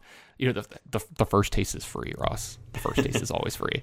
But they give you some of that stuff, so that's pretty cool. And then, as the main format, they're going to be supporting alchemy in the future in competitive events. Like we talked about this, like theoretically, but there's already some actual seriousness to it. The December ranked season is going to use alchemy, and there's going to be an alchemy arena open in January. So like maybe within a month you're going to have an open. I would assume it's going to be later January, but sometime in January there's going to be another arena open. And if I'm not doing anything that weekend and the format looks sweet out, if I like a deck in it, I'm going to play in it. Like I'm going to be in that. I'm going to put my money where my mouth is. I'm going to play this thing. So it sucks because this is probably the death of standard paper, which, let's be real, it kind of died already. It's had one foot in the grave for a while. Yeah, and it's rare that you see a lot of high-level standard. Yeah. They're saying they're going to continue to offer competitive events of standard and historic. Maybe that's what they'll do. They'll have standard, historic, and a mixed thing, and then alchemy will be a one-of. Maybe that's a thing, but they're just going to be. It's just going to be alchemy. Well, of course, up front. Up front or whatever, they'll do that. But I don't know, man. The more we talk about this, the more we go through this, I'm liking it. I'm kind of digging it. Now, while we're on the Arena Open things, I do want to make one little thing, one little nitpick that happened recently. So last weekend, which was December 4th and 5th, there was a draft open. Great. I love when they do limited, right? Like I would have participated in the draft open, but I was busy that day, right? I participated in all the limited ones before this. Absolutely love them, adore them. They need to do more of these. They just need to have more opens on Arena. They need to have more events where you can win something, right? Like you get kind of paid back for having your cards, or for playing on Arena, because like we said, there's no path to something worthwhile other than, yeah, you have a number next to your name, right? And there's some pride there, but like at the end of the day, I can't spend pride on food for my table or go buy more EDH decks, right? But if I do well in one of the Arena Opens, I can get 2K and I can go buy a pimp commander deck. I can get all the foils. I can get it all blinged out. I can get all the cool stuff for it, right? And we're gonna have one of those for Alchemy here coming up. But the thing that I had a problem with is it was on December 4th and 5th, which was the day they made the store championships around the country as well. Where did you see this? Where like they had the worm coils and the collected companies with like the store's names on them and stuff. Why, Ross? Like, why would you make it the same day of like you already those things clearly LGS. got scheduled by two different people that didn't talk. For anyone who doesn't believe what Ross just said, that 100% happens at this company. They certain parts don't talk to each other like before a problem comes up, and they're like, oh well, what are we gonna do? Bad luck, I guess, kind of thing. Because with as much as they shit on LGSs the last few years, with like Amazon getting involved, secret layers, believe it or not, is really bad for LGSs and stuff like that because like they can't they just get no part of it whatsoever, and things like that. This was here was their thing. They're like, LGSs, we're gonna help you out. Like, I remember I was excited when I saw this because I was like, this is so good for your local game store, right? These promos are selling at a really high rate right now. The worm coils are going for like over $100, sometimes up to $200. The collected companies are pretty expensive, so like it was worth it for you to go and play in it if you did well. My LGS, which normally they do tournaments with cash prizes. They normally give out like $250, $300, which is like enough to get a decent amount of people. They made a 5K. Like they went hard, Yeah, because they got people from like all over the state were coming. They ended up with like 60 or 70 people. I think they expected more, but still, it was a pretty good thing. But why would you do this on the same day? Like, maybe there was just literally no other date for this, but you made this event to help out LGSs, and then you did something to incentivize players not to go. And I know there's someone at my house. I know there's someone listening right now that's like, well, I did both, Tannen. I went and played in that, and then I played the Draft Open before and after it. Well, good for you. You're probably one of the only people who was able to do that. A lot of people have to like travel to a specific LGS if they wanted to play the championship. They might not have had the opportunity and stuff for this. So, come on, Watsy. Like, don't throw us a bone and then break it in half. Like, I just don't get it. Yeah. And at this point, it's just going to be a matter of wait and see, because all the optimism that we have about this, and I think we both have seen points that give us cause for optimism, is all dependent on them executing it well. Yes, and that's where I don't have as much faith. But I want to be surprised, Ross. I hope springs eternal or whatever. There's still that little boy in me, Ross. It's like they're gonna get it right. There's a little boy that remembers going to the local game store and being able to afford 2 packs and being excited and hoping I get a rare that helps out my deck. I hope I get a black rare this weekend so I can make my Hypnotic Specters that much better, kind of thing. And I want this to work so bad, and I'm getting more excited about it the more I'm talking about it, when usually it's the other way around. Usually when we talk about these things, I sort of just like, nitpick and see more holes in it. And on this one, I'm feeling a little better. I'm sinking slower into the quicksand here. You know what I mean? Like, I'm not just like immediately falling straight through it. By the way, when I was a child, I thought quicksand was going to be like way more of a problem. There's can be quicksand everywhere. Yeah, it was like quicksand, volcanoes. Like I thought I was going to catch on fire all the time with how much they told me how to like, hey, if you're ever on fire, stop, drop, and roll. All that stuff. Like, I was like, man, the world must really suck. It's like, if you're not on fire, then you're going to die in quicksand, kind of thing. But like, I was just led to believe it was going to be a serious problem, and I've never seen it, Ross. But I guess that's a good thing. Yeah, well, also don't go outside a whole lot. So that probably... Man has spent thousands of years perfecting inside. Why would I go outside is the kind of thing I want to talk about here. But overall, I got to say this. I'm cautiously optimistic. I don't like certain parts of it, obviously. But I'm in a better headspace with it than I was when they first announced it. Because when they first announced it, I just started laughing. And I mean that in the nicest way possible. And like, I hope this didn't come off too negative. So if any WotC employees listening, I'm not trying to just shit on your stuff. I'm really sorry if it came off that way because I don't want it to.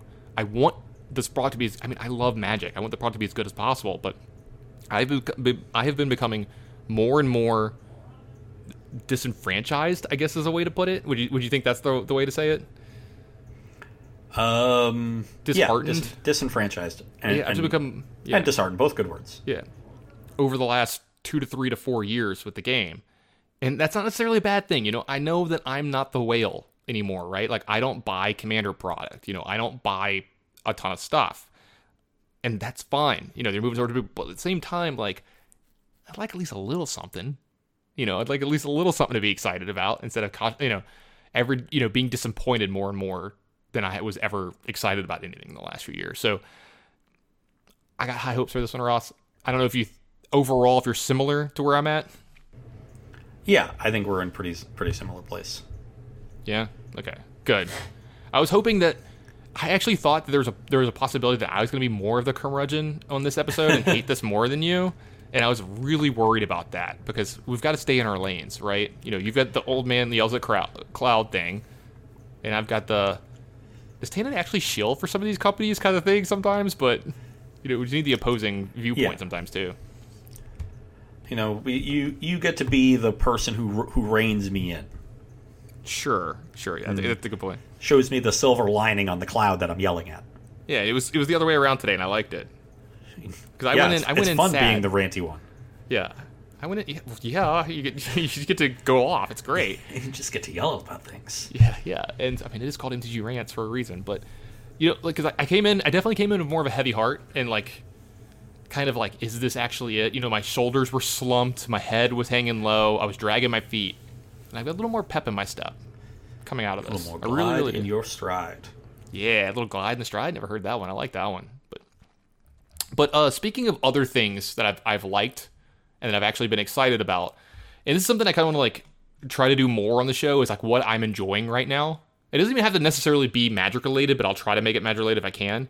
And there's something that I've really been enjoying lately, especially from if you listen to the overall like what I like and dislike about a lot of the stuff going on in Magic in the last few years. I need that competitive outlet, and it's just not been there for me. And one thing that I've really liked and enjoyed, and I know you've been kind of in on this too, and anyone who's like into Twitch and Magic, is if you haven't heard about this, I just nicknamed it the Aspiring Spike Trophy Race. Now, Aspiring Spike, been on the show a bunch, nice friend of the show, one of the more popular streamers in Magic overall, but definitely one of the biggest risers of Magic streamers in the last 2 years. Like, went from relative unknown to he's one of the top streamers every day when he streams. He's always in the top 3 to 5. He's averaging well over 1,000 people a stream. Just utterly crushing it. And he's at the point where he's so popular and he's actually really, really good that he's directly affecting the market and the metagame when he's playing. Which is really cool. Constantly innovating decks. Yeah. This is not a guy that finds one deck and sticks on it, though he will, go back to it. A lot of variety in his stream. He's my favorite streamer, period. He's my favorite Magic streamer. Not close. Yeah, not close. There's other people that are great and I freaking love. Kyle Rose is one of my favorite streamers, or The Ham TV, as he's known but for limited. And if everybody doesn't know who Kyle Rose is, that's because he was the best player in the world 20-something years ago. So he won a limited pro tour. No one knows who he is. At one point in time, I think it was last year, he has 2 accounts in Arena. He was number 1 and number 2 in limited, while also being the trophy leader on Magic Online. That's the kind of limited player this guy is. He's just the best. Like Ben S will be yeah, that guy, or Sigris. Anyone who thinks the best, they're no, it's that guy, kind of thing. And I like watching him. But Aspiring Spike is by far my favorite. But so Aspiring Spike has done this before, where he's done a trophy race with some people, but he got real serious about it this season. The season's last I think it's 90 days. So it's 3 months, right? And it's in Modern. So a trophy in Modern is when you play in one of the leagues, you get 5 rounds. You have to 5-0. That's the only way to get a trophy, right? So pretty rare to 5-0 out of 5 rounds. There's a big race going on right now. The big 3 are Aspiring Spike. He's actually in second right now at the moment. To a guy named Demonic Tutors, who's just been crushing it, which it's good, by the way. There's direct competition for him.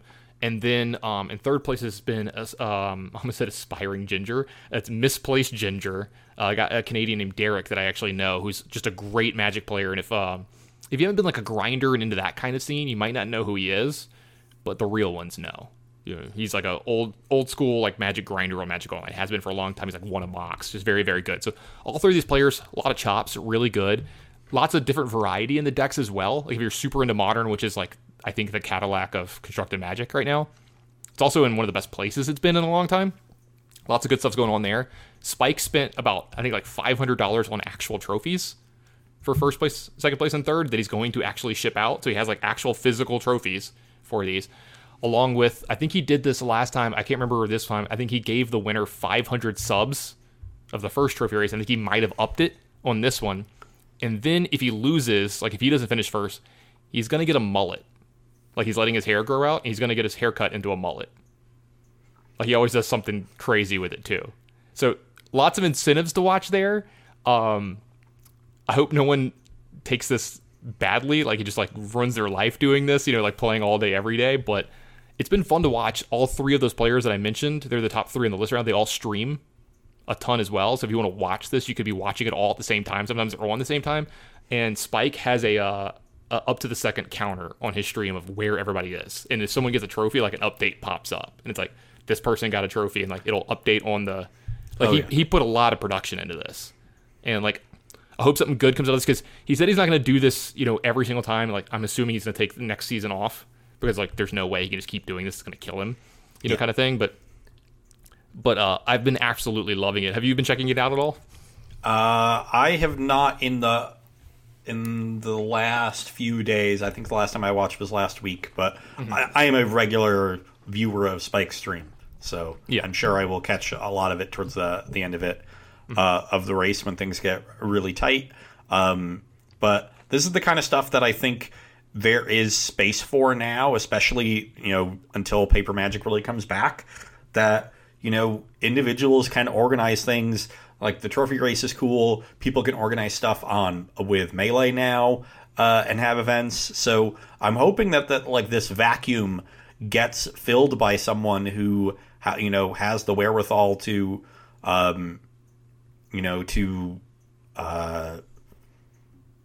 put the effort in, because there's a lot of demand right now. People want to see cool coverage of high level paper events, and it just isn't really happening. The paper events are pretty sparse, but and even just doing some stuff online still. So we have a kind of vacuum, and there's only so long that this kind of demand exists in a vacuum before somebody figures out a way to meet it. So that's what I'm kind of looking forward to. I think stuff like creative stuff like the trophy race that Spike is doing is really cool, but that is, the tip of the iceberg, in my opinion. Yeah, I think this does, like you said, it opens up a creative space that we haven't explored yet, right? This kind of thing. And I think this is great. Like, it's something I'm super interested in. It's the kind of Magic that I like to watch. It's the super spiky, not to use a pun of like his name, but it's the super spiky kind of Magic. Because like, that's more where you and I are. Like we try to win when we play all the time. We're not just trying to have fun. There's nothing wrong with that. It's just the way you and I play the game. What I find fun? I find winning a tournament fun. I haven't had a lot of fun in my life, Ross. But anyway, but I find this great. I find the idea of winning a tournament fun. Yeah, the idea of it. It seems so great for everybody else to hoist those trophies. They look so happy in all their pictures and videos, Ross. I just want it once.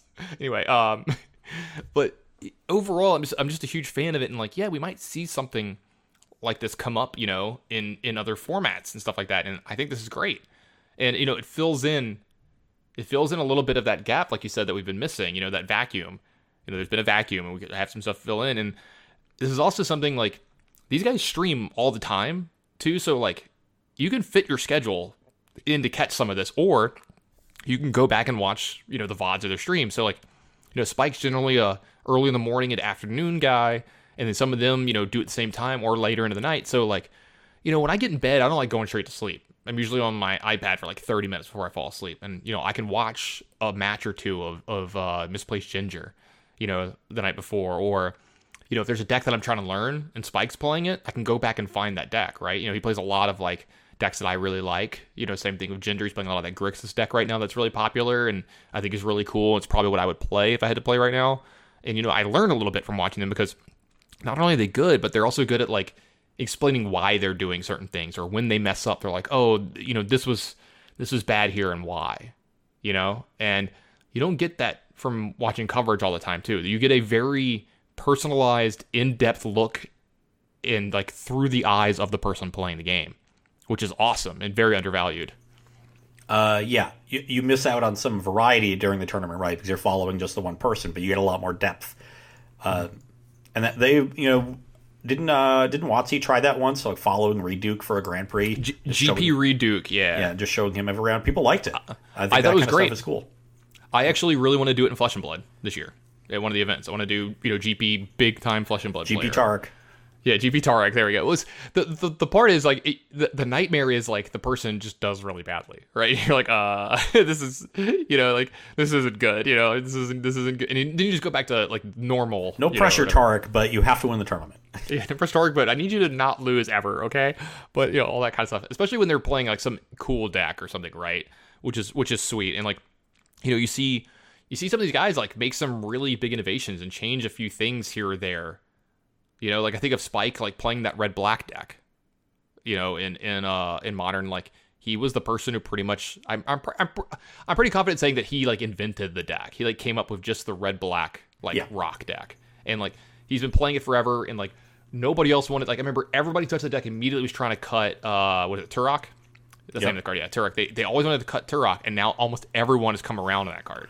And Spike that's in large part due to the number of solitudes that entered the format. Yeah, but it being pro-white has been huge. Like, I've watched a lot of games where it looks like he's behind. He's just winning because his creature is pro-white. And he has a shadow creature also. It's possible. Hexproof from white. I'm sorry. Hexproof from white. Is that actually how it is? So you can't just attack through stuff? Okay, whatever. But, you're seeing a lot of games where, like, that's pretty big. That's a big part of the card being good. Because, like you said, Solitude is, like, the premier removal spell in the format, which is weird to think. The two most premier removal spells are white. It's not Lightning Bolt anymore. It's not Fatal Push. It's Solitude, and it's Prismatic Ending and stuff. So lots of stuff going on there, and you can see them kind of like figure things out through the format as well too, which is really cool. You can like understand why something's good, why something's bad, why something's good now, when it was not good a week ago, like you just said. So all the stuff there. Do you want to check that out?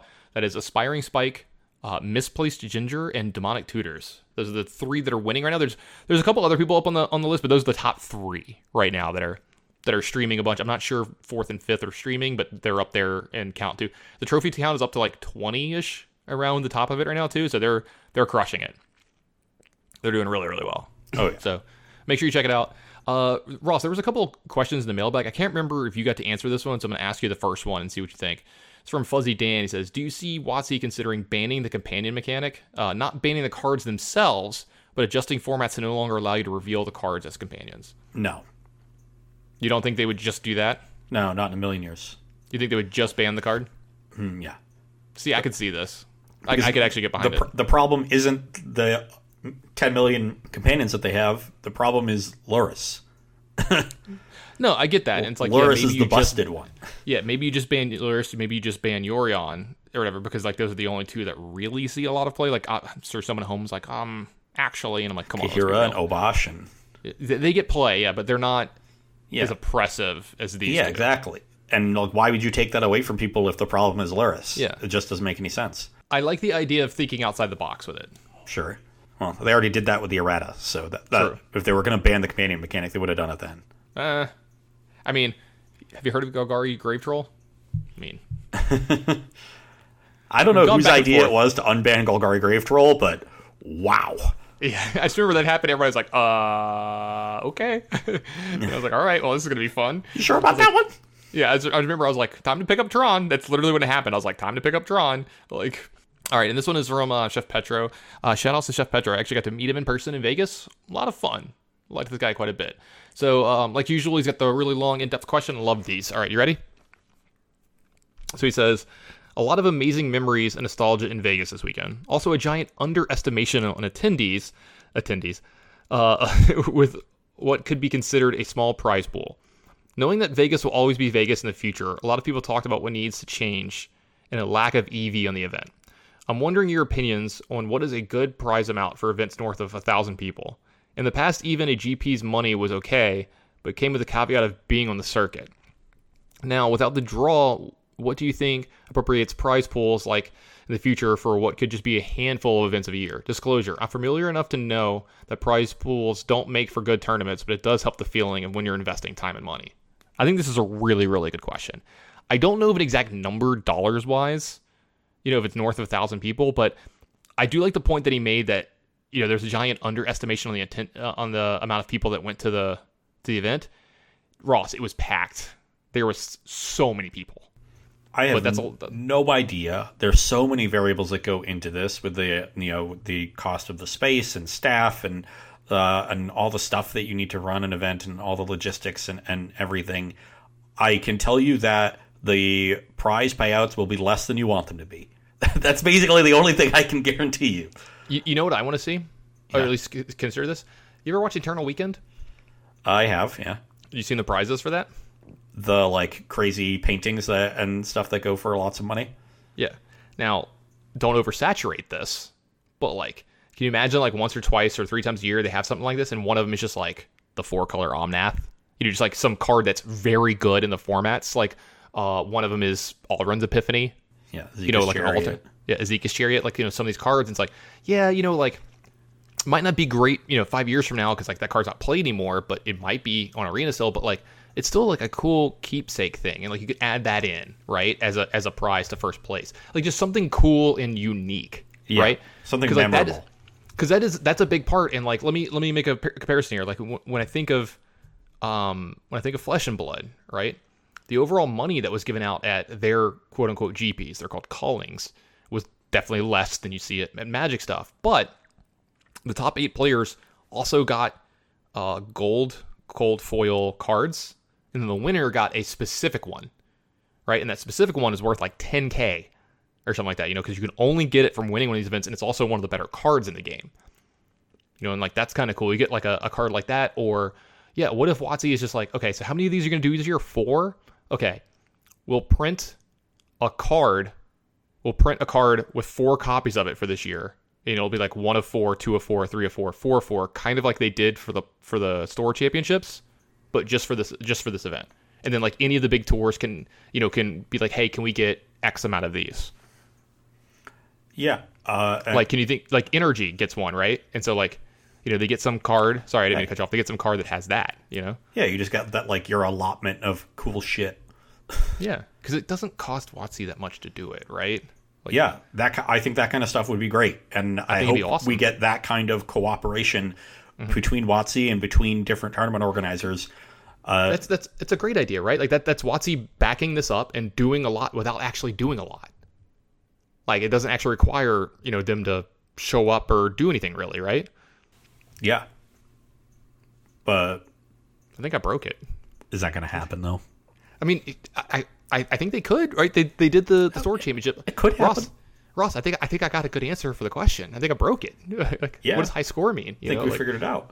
Yeah, I think I figured it out. Just some decent amount of money, right? Some decent amount, right?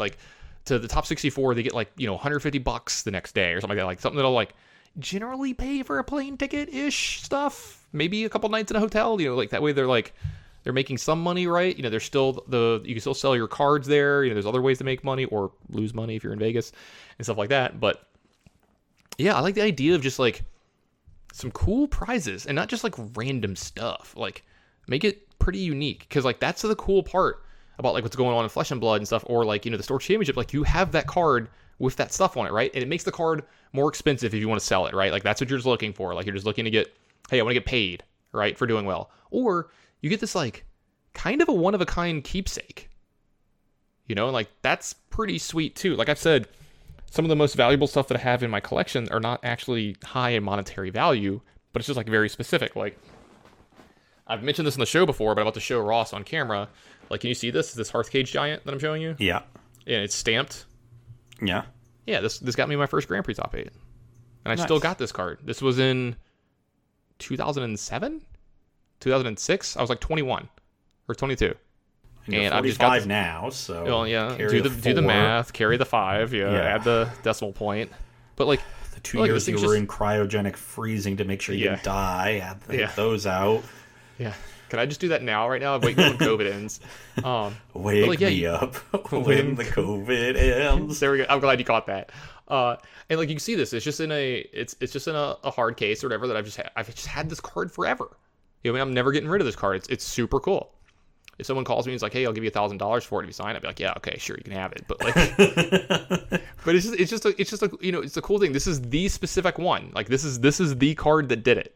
You know what I mean? And like that's cool. Like I think I've told you in the past, I really wish I'd saved some of my decks. I wish I'd saved like all my Pro Tour decks. Like just like kept them sleeved, like whatever, just put them aside. Like any of the ones that I play on the Pro Tours because the decks were cool and stuff. But like I don't know, man, just more individuality in the game, like more specific stuff is like pretty cool.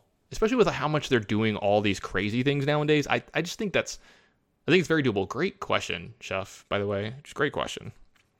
I'm sorry we didn't answer it with a monetary number because like I'm not sure. Yeah, there's no way I could put a number on it. I would need to be able to see the books, like what all this stuff costs, what's your EV on like everything.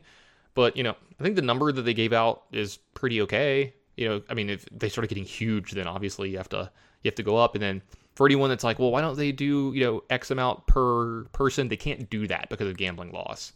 So you have to have a set prize pool going into the event ahead of time. Otherwise, like you open yourself up to tons of other stuff. Like, there's a lot more to that. So, but I think that was a really, really good question. I really want to pat myself on the back for that answer there because I'm the best and stuff. So, do you want to do a few overrated, underrated, and then get out of here? Yeah, let's do it. Cathal says non-English songs.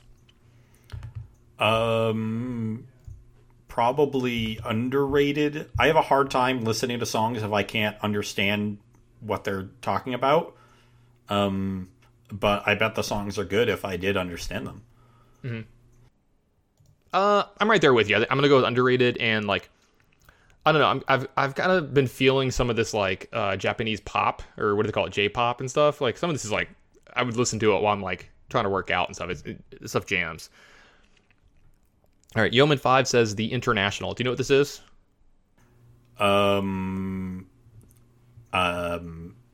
What I understand this to be is I'm certainly not what Yeoman meant it.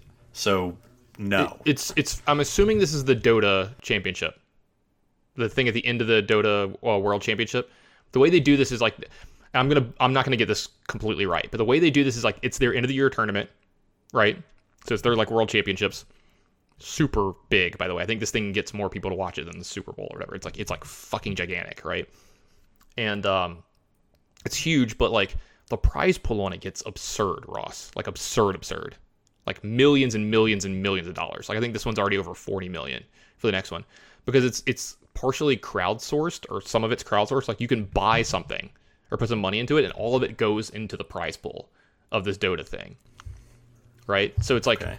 It's like this thing that you're kind of like you're super invested into it, right? Like you're a part of it in a lot of ways. You can watch your favorite team and stuff like that. I think this thing is massively underrated, and I would love to see more esports do this kind of stuff because it's pretty awesome.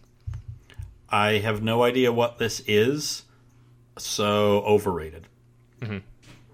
So this is how it works. So the initial prize pool of the tournament is 1.6 USD. And then additional 25% of all battle pass sales are added to the total prize pool. So like anything that you purchase in the game or whatever. So the current prize pool is 40 million right now. So they've added over 38 million to the prize pool. So I know WotC would never do this, but can you imagine they're like, hey, for every dollar you spend on Arena, we're going to put 10 cents into the World Championship or something. Like, you know how big that... But you'd have to make it, like, more open, too. Because, like, then people are going to be like, I want a piece of this kind of thing or whatever. Yeah. So, there's some stuff they can do there. But, like, I think it's great. I think it's awesome. Really cool stuff for the players to be involved in. You feel like you just feel like you're part of it more. You know what I mean? All right. Flackle says IHOP. Overrated. IHOP sucks. I'm going to say IHOP, and I'm going to put a slash for Waffle House on these places. They're all overrated. Waffle House is underrated. It's fine. It's not as good as people think it is. Most people are inebriated in some way, shape, or form. They're just not sober when they're ingesting the food. And so they're like, oh, this is great. All the food you eat when you're not sober is great. I'm just saying, I had my triple over medium plate hash brown smothered wheat toast this morning, and it was delicious. Yeah, and you're going to die like 7 years before you should because of it, but I'm just worth it. Anyway. Yeah, worth. Yeah. Cathal says crepes. Underrated. Crepes are delicious. Yeah, definitely underrated. They're just little small pancakes. Whatever. Yeah, they're great. Let's see here. What's next? This one's really old, so I'm not going to go into it because we're still back into October because we haven't kept up. But this is important as you know it's October. Someone says, since it's now the season, candy corn. Underrated. Okay, you're fired. Candy corn is the most overrated thing in the world. It is fucking disgusting. I think candy corn is kind of tasty. It is the worst. It is awful. Awful. It would be somewhere in the middle of my like candy power rankings. Maybe a little bit below average, but the fact that so many people call it completely unplayable means it's underrated. All right. WC Power 9 says paying the parent tax after getting back from trick or treating. Some years I lost all of my almond joys. It's funny to use this as an example because that's actually anytime I'm around kids that are trick or treating, I always get all the almond joys because they usually don't like them, and I love almond joy. Yeah, probably my favorite candy bar. It's also my mom's favorite candy bar. Well, all right, Mama Rossum. What's going on? I didn't pay the parent tax. I paid the older brother tax, particularly with Reese's. But I'm not a huge peanut butter fan, so that was fine. Yeah. My buddy that I was talking to you about earlier, the one that's the muggle with 3 kids, I go over to his house after Halloween and I always steal some of their shit. So stealing candy from children. So I do like. Well, obviously it's the easiest thing to do, right? All right. So K-Fed, he asked this on the 13th of October, so it's still poignant today. Nerfing digital cards and not giving back wild cards. Obviously, it's just awful. So, yeah, terrible, overrated. Gold says going for it on 4th down, super underrated, and more NFL coaches should have bigger balls. Just massively underrated. Yeah. Fake punts. Probably a bit overrated. I'm gonna go with properly rated. Sorry. Yeah, I bet properly rated. I'm gonna go properly rated because like if they start happening all the time, then they lose their luster. Yeah, it's like the thing if everything's special, nothing's special, kind of thing. Like so. Yeah, you can't do that too often. So I don't understand this one. Flackle says fake punks. Like I get it. Like a poser. Yeah, a poser. Sure, posers are overrated. Yeah. Juicy J says fake bunts. Well, the bunt is massively overrated, so fake bunts have to be underrated. That's just math. Okay, cool. I'm cool with that. Joe Mr. English says fake fans. I'm gonna go with that. This is just stupid in general. Like I'm assuming they mean along the lines of bandwagon fans. People that get really mad at bandwagon fans, like just come off it a little bit. Come off your high horse a little bit. It's fine. Let people enjoy things. Yeah. I get being aggravated at it, and you want to be recognized for your loyalty. That's cool. Don't project that onto other people. Yeah, I just don't like it when bandwagon fans try to act like they're not bandwagon fans. Like yeah, you should have, as the bandwagoner, you should embrace it as well. And as long as you understand the reality of your bandwagonness, then that's fine. Then ride the bandwagon. Here's how I want you to think about it. Stop getting mad that they're bandwagon fans. Like it's okay if you don't like it. I'm not telling you how to think, but like let's stop getting mad. Think about it this way. You have just found someone else that enjoys something that you enjoy. Enjoy it together. Revel in the fact that you both like the same thing. Like, do you know how much fun it was for me to watch the World Series this year with other Braves fans? It made it so much better. We were just living and dying on every pitch. It was amazing. Fuzzy Dan says, "Fake it until you make it." I think that's overrated. Yeah, overrated for sure. Gil says, "T2 Judgment Day." I actually think it's a little overrated. I think the first movie is better, and generally, the opinion is usually Terminator 2 is better. I'm gonna go with properly rated because it's one of the best sequels of all time. So I find that kid in that movie so fucking annoying. John Connor in that movie, Sure. It is hard to watch. Sure, I think the movie is absolutely great. I think it's one of the better action movies ever made, especially for its time. Well, I think Linda Hamilton's performance as Sarah Connor is incredible. It's iconic. Her in both those movies, I think she's a revelation. But also, it was like one of Arnold's. Like I think that cemented Arnold. By the way, like he had a bunch of big time action movies before, but that one the first one, but T2 Judgment Day, like I think his career. Arnold was cemented by the time he made Twins. As soon as you make Twins, you're a legend. Okay, sure. Or is Twins the one where that's not the one where he gets pregnant, right? No. That's a different one. Twins is the one where he's Danny DeVito's twin. Yeah, there's another movie with him and Danny DeVito where he gets pregnant or something like that. It's weird. I don't know. Yeah, sure. I think. Okay. Brent says Idiom. Overrated. I don't like it. Yeah, it's kind of overrated now. But I had to live in Vegas for a long time, so I kind of got it like shoved in my face. But it's fine. Chase says Whole Foods. I'm gonna go. That place is overrated. I think the stuff there is great, but they're overpriced. Yeah, overrated. And the next one says Trader Joe's. That one's underrated for the exact opposite reason. It's great and it's properly priced. Overrated. Yeah, I love it. Cathal says Commander. In every way, it's underrated because it's the GOAT of Magic. I don't care what anyone says. It's the only thing keeping the game going. Commander sucks. Overrated. WC Power 9 says Canadian whiskey.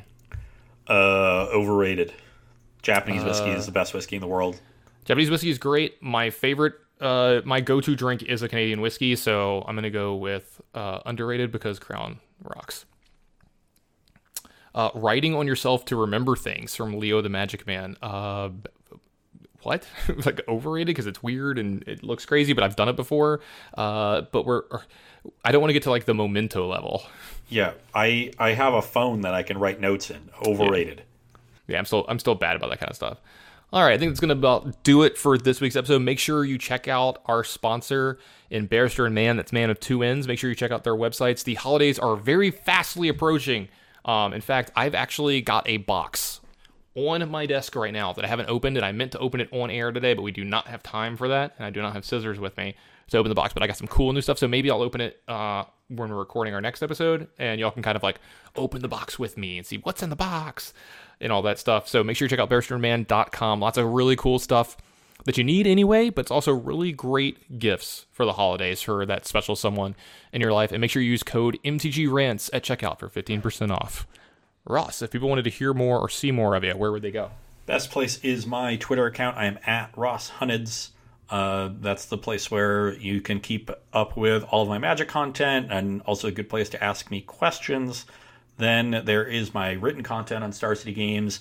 My article this week is all about looking at the current modern metagame and the trends in the metagame, explaining exactly what's been happening and what I think is going to happen going into this weekend and maybe the week after, and also giving you 2 deck choices that I think are well positioned for this weekend. So if you're a Modern fan, that'll be a good article for you. That is live now. Then there is a Versus Live, the web show I co-host twice a week with Corey Baumeister. We are on the Star City Games YouTube or Twitch channel twice a week, 1 to 4 p.m. Eastern Time, Tuesdays and Thursdays, playing whatever's relevant for competitive Magic. We did some historic actually on Tuesday. Because Corey and I both liked all the decks that we saw at the Innistrad Set Championship, and we did Modern today because we're recording this on a Thursday. So, we have a good time. We take questions live from the audience. So if you can catch us live, I encourage you to do so. But if you can't, you can watch the VODs on the SCG YouTube channel. They usually go up the next day by about 5 p.m. or so. So about 24 hours later, they're usually up.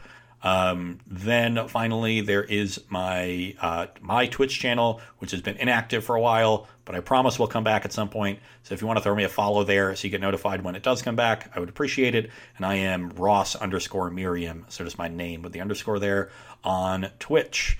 Tannen, if people want to get more of your generally less bombastic takes, but occasionally, more so, where might they go?